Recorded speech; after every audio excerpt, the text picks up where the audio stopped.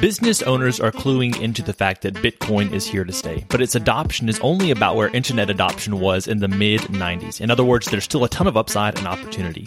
If you want to learn how other business owners and entrepreneurs are using Bitcoin to enrich their lives and grow their businesses so that you can too, stick around at the end of this episode to hear the trailer for my newest podcast, Business Bitcoinization. And now, on to today's episode. You're listening to the Life as Leadership Podcast. Are you looking for motivation and encouragement on your path to becoming a better leader? If so, you've come to the right place. Keep listening to find a community of leaders committed to learning and taking action to improve their world. The Life as Leadership Podcast, where leaders gather to grow together. Here's your host, Josh Friedemann. Hey everyone, I hope you are doing well today. Let me ask you this question. How did you start off your week? Did you start it off well? Did you start it off in a good state? And also, did you know that more heart attacks happen on Monday morning at 9 o'clock than any other time of the week? It turns out that your health and your happiness are very closely connected, and our guest today shares about that. Happiness is comprised of a bunch of different things, but according to her, 40% of our happiness comes down to our habits. Our habits are firmly in our control. And so how did you start off this week? And how can you set up your life and your habits so that you can start off every week and every day well? Some of those questions are going to be answered in today's interview. Our guest today is a certified chief happiness officer, a happiness coach, and a specialist in creating customer happiness. She is the author of 2 books on customer loyalty, as well as an illustrated gift book called 54 Ways to Stay Positive in a Changing, Challenging, and Sometimes Negative World. She works with companies who want to energize, elevate, and empower their people to take exquisite care of their customers and their employees as a strategy to create lifetime value and profitability.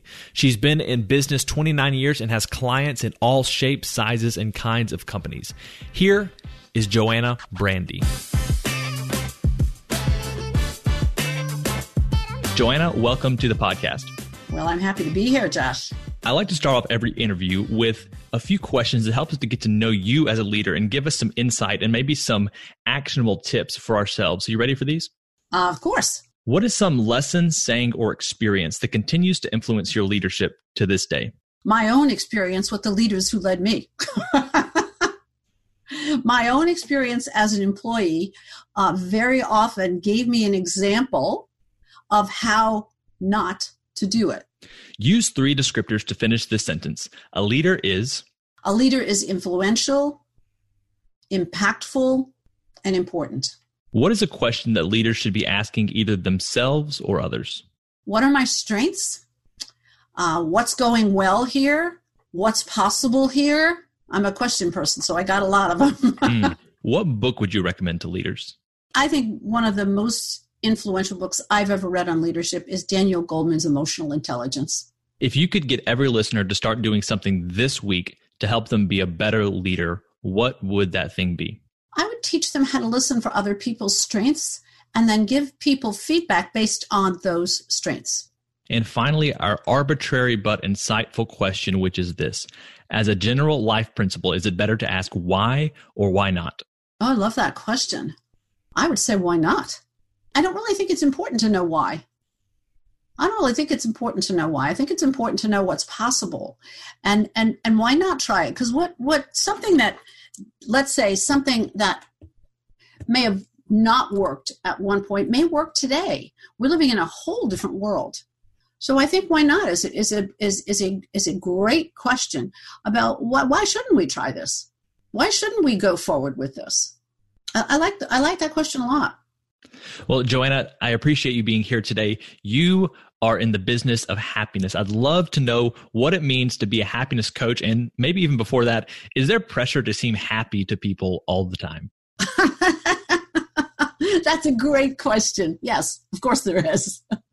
Of course there is. And what's so interesting is that I'm not a naturally happy person. Happiness, 50% of your happiness is genetic. 50% of your ability to feel happiness and be happy is genetic. And I am not genetically happy, never was, and probably never will be. So there are things that influence your happiness other than your genetics. The circumstances that you have in your life, and there are certain circumstances that really matter, whether or not you've got good social connections, whether or not you have faith in something outside of yourself, like a higher purpose, whether or not you're making enough money so that you're not in a constant state of stress, and whether, believe it or not, whether or not you're married. Married people seem to be happier than not married people, which is an interesting discussion in itself. But the other 40, that's about 10% of your happiness. The other 40% of your happiness is the habits, the actions, the thinking that you do on a habitual basis. So for me, the very same thing I teach my clients is what I practice myself. How can I take myself from a place where I'm not feeling happy, or let's use the word positive, because happy is only one of many positive emotions. It happens to be the one that's gotten a lot of attention in the field of positive psychology. It happens to be the one that people talk about. But what I'm really talking about is positivity, is the experience of positive emotions. So I am continually asking myself the question, when I don't feel positive, what can I do to change my state? What choice can I make to feel a little bit better about what I'm perhaps ruminating about or worrying about or thinking about? Does that make sense? It does. And I want to delve into all of those areas a little bit more. And ultimately, I want to end up at the 40%, which is habits that you've just talked about. But before that, first of all, 50% genetic. Half of our happiness is genetic. What is some of the science behind that? How can you quantify that? Could you help us understand that a little bit better? Yes. Yeah. This is a statistic that comes straight out of the field of positive psychology. Now, I questioned it immediately because I don't know how we pull apart nature and nurture. So, but if you look, if you're one of many siblings, if you've got a lot of cousins, from the same family, or if you happen to be a person that has more than one child, you'll notice immediately they're very different, and they're very different from the very beginning. So you can have one child that is colicky, cranky, and miserable and doesn't sleep. That was me as a child. And then you can, right after that, have a child that's happy, smiling, and does everything on schedule, including sleep. So genetically there's some difference, but then there comes the nurture piece. When you are a parent of a child who doesn't let you get enough sleep, who doesn't let you soothe them, because in my case, who knew back then people had lactose intolerance? I was always, they called it colic back then. So my parents would be walking the floor with me all night long, or rocking the carriage, trying to get me to sleep, or that kind of stuff. Well, that kind of parent is not really very happy themselves. So the faces and the sounds and the feedback that a baby is getting from a parent who's not getting enough sleep, from a parent who's worried and stressed, from a parent who's trying to figure out how they're going to get to work in the morning when they haven't slept all night, is very different than the feedback a happy baby gets. Because a happy baby does everything right. So I'm not sure when the psychologists tell us 50% is genetic, and I don't think that there's a way to prove that. They're not going to draw my blood and say, "Oh yeah, you were really born unhappy." That's not going to happen. But it is a chemical state. The state of positivity and the state of negativity are chemical states in the body, and we're finding out as time goes on and more experimentation is done that we can tell by certain biomarkers how happy someone is feeling. So what happens with an unhappy child is that gets reinforced. And that first 7 years of a child's life is really very, very important. So some people go into the world believing that life is fearful, that you have to be scared of things, that they're not safe, that people don't love them, that they're rejected. So is it nature, or is it the nurture that comes from the nature? I don't know. But we carry it with us throughout life. Some of us have what I call, I don't know if it's a scientific term, a hot amygdala. You know, the part of our brain that stores negative memories so that we don't, for instance, put our hand on the stove or put a fork in the electrical socket. Some of us are easily triggered. Now, what happens with practice and habit is that you learn to say to yourself, oh, I just got triggered. I was having a conversation with someone this morning about this. It is season down here in the Boca Raton area. Now, what that means for those of us who live here year-round is that a 5-minute drive in the car now becomes a 15-minute drive in the car. People that have been polite on the road all of a sudden seem to pick up the road rage that the Northerners have brought with them. Uh-oh. Yeah. So yesterday I had to be somewhere at 5:30, and I left in more than enough time.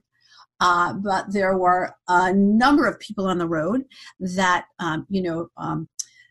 the old New York rule is if you don't want to make eye contact with someone, so they don't make eye contact. So you can't give them that head nod that says, excuse me, it's my turn to go. So between being cut off and a train coming by, et cetera, I could feel the negativity building because I was going to be late and I had left the house in plenty of time to get there. So I've trained myself to notice that feeling. So when I notice that feeling, I now say to myself, okay, calm down. Take this extra moment to take a few extra deep breaths. You'll be there at the perfect time. It won't matter. But I have to do that consciously. The more I do it, the more I practice it, the more unconscious it becomes. But for many people like me, and for many leaders, because leaders are very serious people, it really becomes a good habit to be questioning, what am I feeling? What am I going to do about that? Can I change my state? Does that make sense? It does. And I want to delve into that in just a second. Before we do, you said 50% of happiness is genetic. And then there's this other 10% that you didn't really give it a title, but would you say like circumstances, how much you make and your relationships? Life circumstances, yeah. Life circumstances, where you live, the condition of your health, whether or not you're married, whether or not you have people around you, whether or not you make money, those are considered life circumstances. You have control over some of them, but not all of them. So for instance, when I lived in the North, I suffered from something that's called seasonal affective disorder.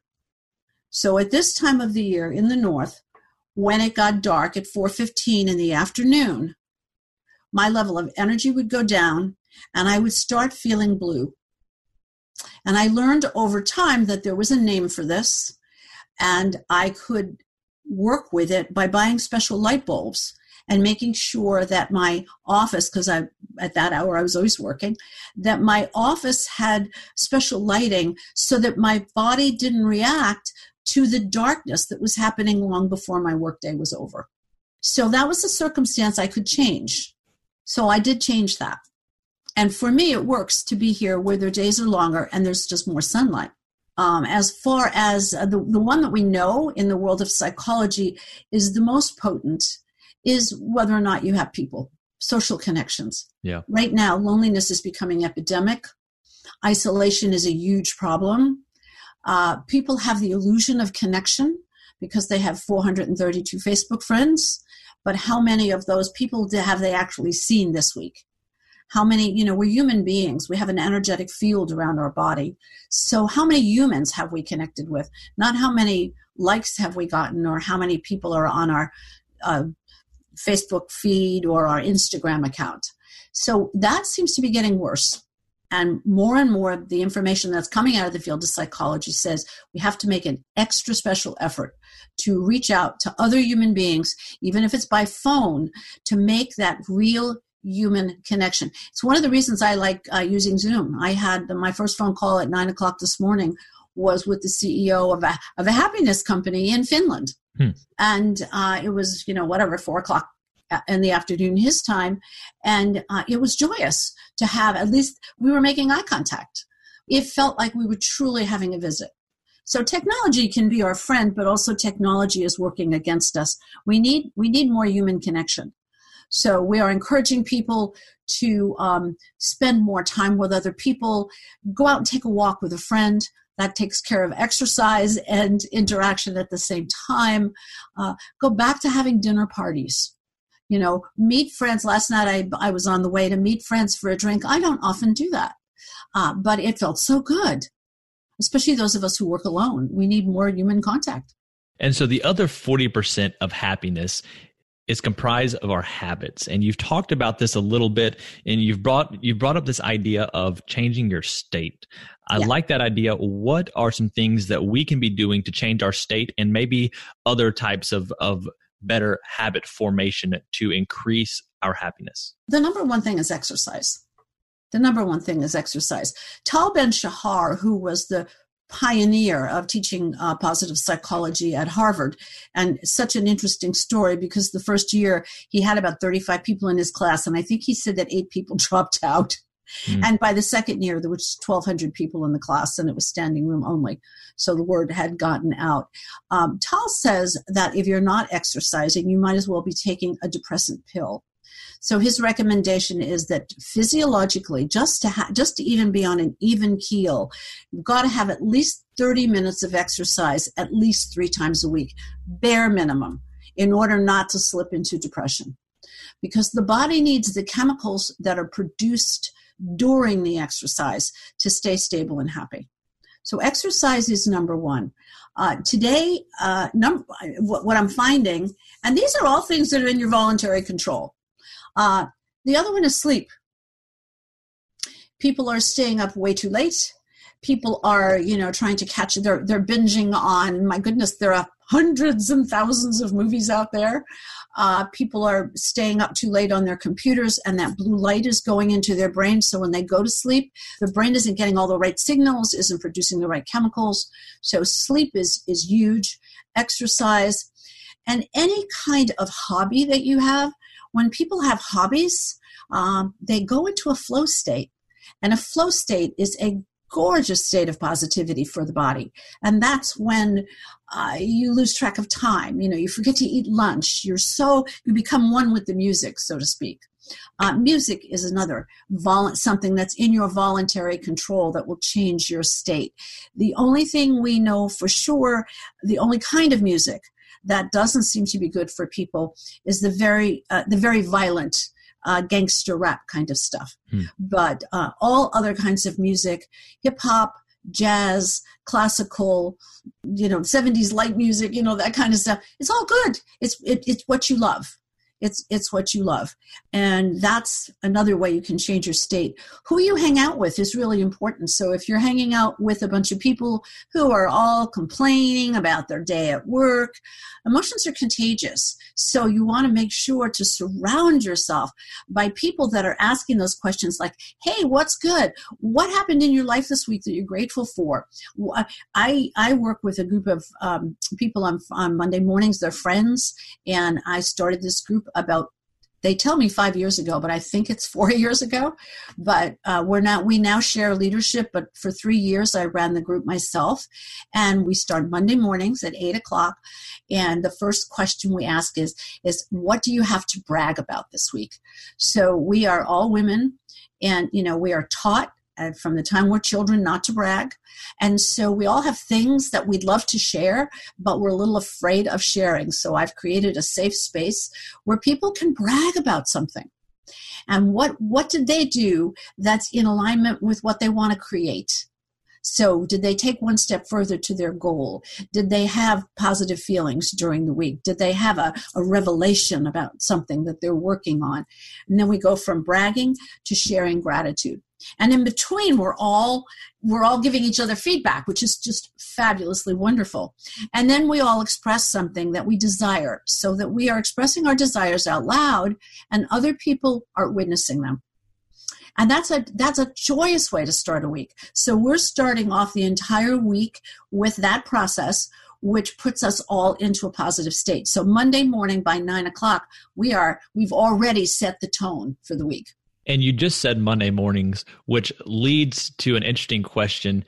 Do you ever have to address negativity around Monday mornings? Is that something, is when people enter into a week with a negative mindset, surely that damages their happiness potential, right?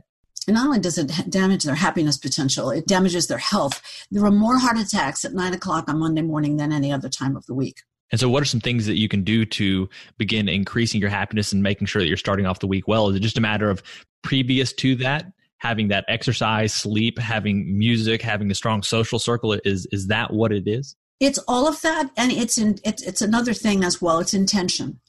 It's an intentional focus on how I want to be and who I want to be, especially for leaders. When I teach, and especially in the course that I have, the online course that I have, we spend a whole session talking to leaders about who do you want to be, not what do you want to do, but what is the beingness?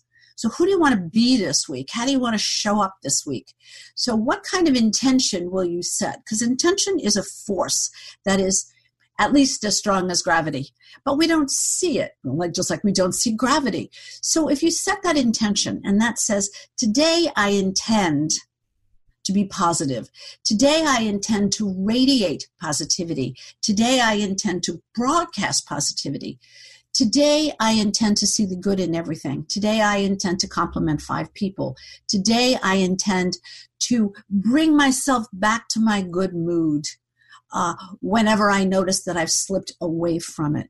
So I think that intention, the idea that you are the point of origin. If you're going to have a bad day, it's because you're choosing that from the very beginning. You're choosing to let the winds of whatever anyone else is throwing at you to determine your attitude.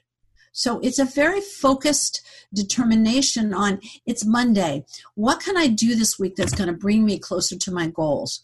What's possible this week that I've never been able to do before? I mean, I love that curiosity. Start the week with curiosity. I'm curious. What energy, space, and consciousness can I be this week that will help me get closer to my desired goals? And for every leader, I'm hoping that their desired goals have something to do with creating a team that rocks. Creating a team that can face any challenge with that upbeat attitude. Creating a team that's energized and that's excited about the work that's in front of them. And that, to me, is a leader's job. How do you create that excitement? Well, you're not going to create that if you get up in the morning and you let the day, the traffic you encountered on the way to work, or the 42 things you didn't get done last week, or the nasty thing your boss said to you Friday at 4 o'clock. If you let any of that bother you on Monday morning, you're not leading. I'd love for you to talk about your online course a little bit more. First of all, who is it for? Why did you feel the need to create it? And then what can people expect from it? You've just shared a little bit about that, but I'd like for you to expand on that a little bit more. Sure. Well, it was designed for anyone who wants to either be a leader or wants to lead a team that's focused on creating a great, exquisite customer experience. Because my background is creating customer happiness. But as I've been in the field for so long, you take that customer happiness and you work it backwards, right? Customers just aren't magically happy. Customers are happy because they're treated well. Customers are happy because they're getting value. Customers are happy because they got what they were looking for and then some. So if you work that back, you work it back to something that's called discretionary behavior. The going the extra mile behavior. The person that does something that's a little bit special, or maybe it's just their tone of voice, or maybe it's they helped you out in a time of need, or maybe they kept the door open 15 minutes later so you could get into the store and get what you needed. There are so many things that employees have the opportunity to do to create a better experience for the customer, but they're not going to do it unless they are feeling good about who they work for and the company they work for and the values they hold. That's called discretionary behavior. So I started working backwards from that. How do we create customer happiness? And lo and behold, it's all about leadership. It's all about the tone that the leader sets. So the course itself is for someone that wants to look at what is the very latest that science is giving us about how we can create a culture that's positive, that's life-affirming, that's life-giving, that's energizing, that's elevating. A place where people can come home from work with energy left over. Because all during the day, the leader is saying to them, this is what you've done today that's really helped contribute to our success. A leader who notices what their strengths are. A leader that's created a positive climate that's safe emotionally for people so they're not looking over their shoulder all the time because of some repercussion. One of the things that I found being in the field for so long with my yellow pad and walking around as a consultant talking to people is I kept hearing one phrase over and over again, and that phrase was, how come they never notice when I do something right, but when I do something wrong, they're all over me? And that was very motivating to me, really motivating to me, to want to teach leaders how to create the kind of environment where people don't have to wait till they do something wrong to get the attention that they need. And of course, it's a great way, the course is a great way to learn about what can we learn from positive psychology that we can carry over into the workplace that will cause these energy gains during the day as opposed to energy drains. So people go home at night, they're in a great mood, they got more time for their kids, they got more time for their community, they got lots of time they have lots of energy to exercise and help other people, because emotions are contagious. And it's proven that they go at least 3 connections out. So if I'm having a good day, I'm going to spread that goodness to someone else who's going to spread that goodness to someone else. Joanna, thank you so much for sharing your experience on this podcast today and for giving us some motivation and ideas about how we can bring happiness to our lives, but also to others. Is there anything that you would like to leave the listeners with today, either that we've already talked about that you would like to reiterate, or that maybe we've not had the chance to address yet? Yeah, I think so. If I have the moment to do that, I think what we have to realize is that as human beings, we're energetic beings, and we carry with us everywhere we go an energetic field. That's when we say emotions are contagious. One of the ways that emotions travel from person to person is on that energetic field. So when we ourselves are feeling appreciation, are feeling gratitude, are feeling love, are feeling excited, are feeling any one of a dozen positive emotions, we get to impact someone else's energetic field. I call it the spillover effect. And we get to impact their day, we get to impact their lives, and we get to impact how they impact other people. So I think that's, especially at a time when there is so much negativity, I think we all have a responsibility to take positivity personally and make every effort that we can to shift our attention over to something that's positive. And the quickest way to do that is by going to gratitude or appreciation. And one way that I recommend that leaders do that is to take their hand and put it over their heart. Because the moment you put your hand on your heart, you start the flow of oxytocin in your body. And oxytocin is known as the tend and befriend chemical. So your body begins vibrating from that particular place where people want to be closer to you. And kindness, we know when a person is kind to another person, that person's serotonin level goes up. The person they're kind to, their serotonin level goes up. And if anyone were to observe that interaction that they both had, their serotonin level goes up. So I believe that we're programmed as human beings to be kind and loving to one another. And I think it's about time that leaders take control of that in their own lives first so they can pass it along to others. Joanna, thank you so much for joining the podcast today. I love that idea of taking positivity personally. Now, where can people go to learn more about you, your course, and your work? Let's see. Well, we could start with returnonhappiness.com. And if they go to returnonhappiness.com/happyplace, you can actually get, I think we have a dozen different ways that you can turn your workplace into a happy place. PositiveEnergizer.com is where my online course lives, where there's a fabulous assessment to see, how are you doing as a positive leader? So just jump in there and take the quiz and see how you're doing. And then there's one more little site that I've had for years. It's my personal blog, and it's called Positivity Practices.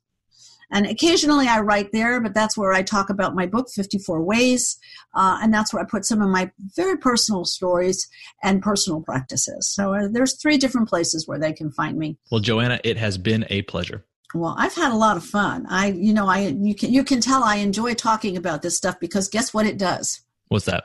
Well, it makes me happy. So being with you and having this conversation today, I'm just bouncing off the walls, feeling really happy at this moment. I'll be going to a meeting tonight, and I can promise you that the positivity that was created this afternoon will flow over and spill over to all the other people I meet today.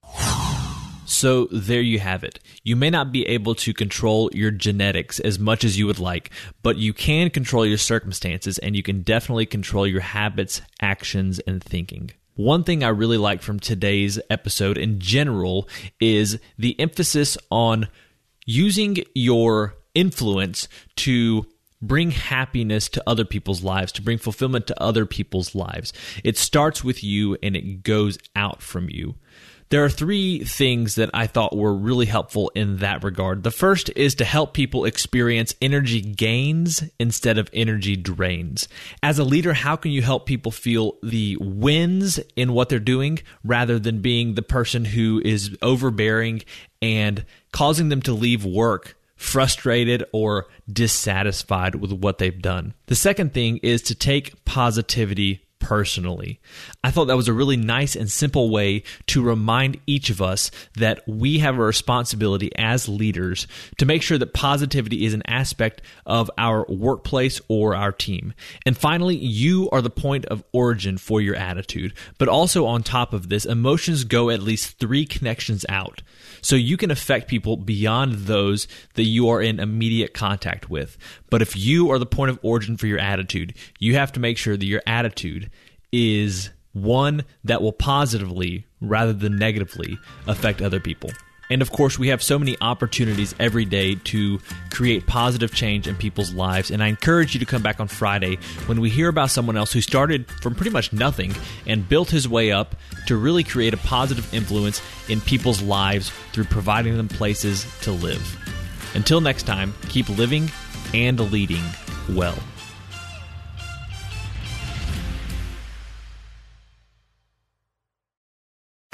Hey, thanks for checking out this trailer for the Business Bitcoinization Show. My name's Josh Friedemann, and I'll be with you each episode interviewing business owners about how they're using Bitcoin to enrich their lives and grow their businesses. You might be wondering about the name, and I'll get to that in just a second, but first, let me tell you a little bit more about the show and who it's for. Unless you've lived under a rock for the last decade, you've heard of Bitcoin by now. And if you're like me, you heard about it a while ago, but didn't do anything about it until the last couple of years. Then one day, for whatever reason, it finally clicks. And after that, you enter the Bitcoin rabbit hole, as they say. And the deeper you get, the more you see the value of Bitcoin. But maybe you're not there yet. Maybe you don't know much about Bitcoin, but are interested in learning more. Either way, this show can help you. Each episode will introduce you to an executive or entrepreneur who's using Bitcoin, the hardest money on planet Earth, to improve their life and their business. So, what's with the name? Well, it's a play on the term hyper-Bitcoinization, which is used to describe the eventual rapid adoption of Bitcoin as other currencies get weaker and weaker in relation to it. When you compare a seemingly never-ending supply of dollars to a hard cap of 21 million Bitcoin that will ever exist, it feels like only a matter of time until hyper-Bitcoinization happens. The good news is we have the opportunity to be on the front lines of creating a new and frankly better system. Whether you're already sold on Bitcoin and it feels like I'm preaching to the choir, or you're curious to learn more, Business Bitcoinization will help you understand how you and your business can be prepared to take advantage of the massive productivity and wealth that Bitcoin will enable. If Business Bitcoinization sounds like a show for you, go ahead and subscribe. Obviously, you can subscribe in whatever podcast app you're using right now, or go to www.bizbitshow.com/listen. Once again, that's www.bizbitshow.com/listen.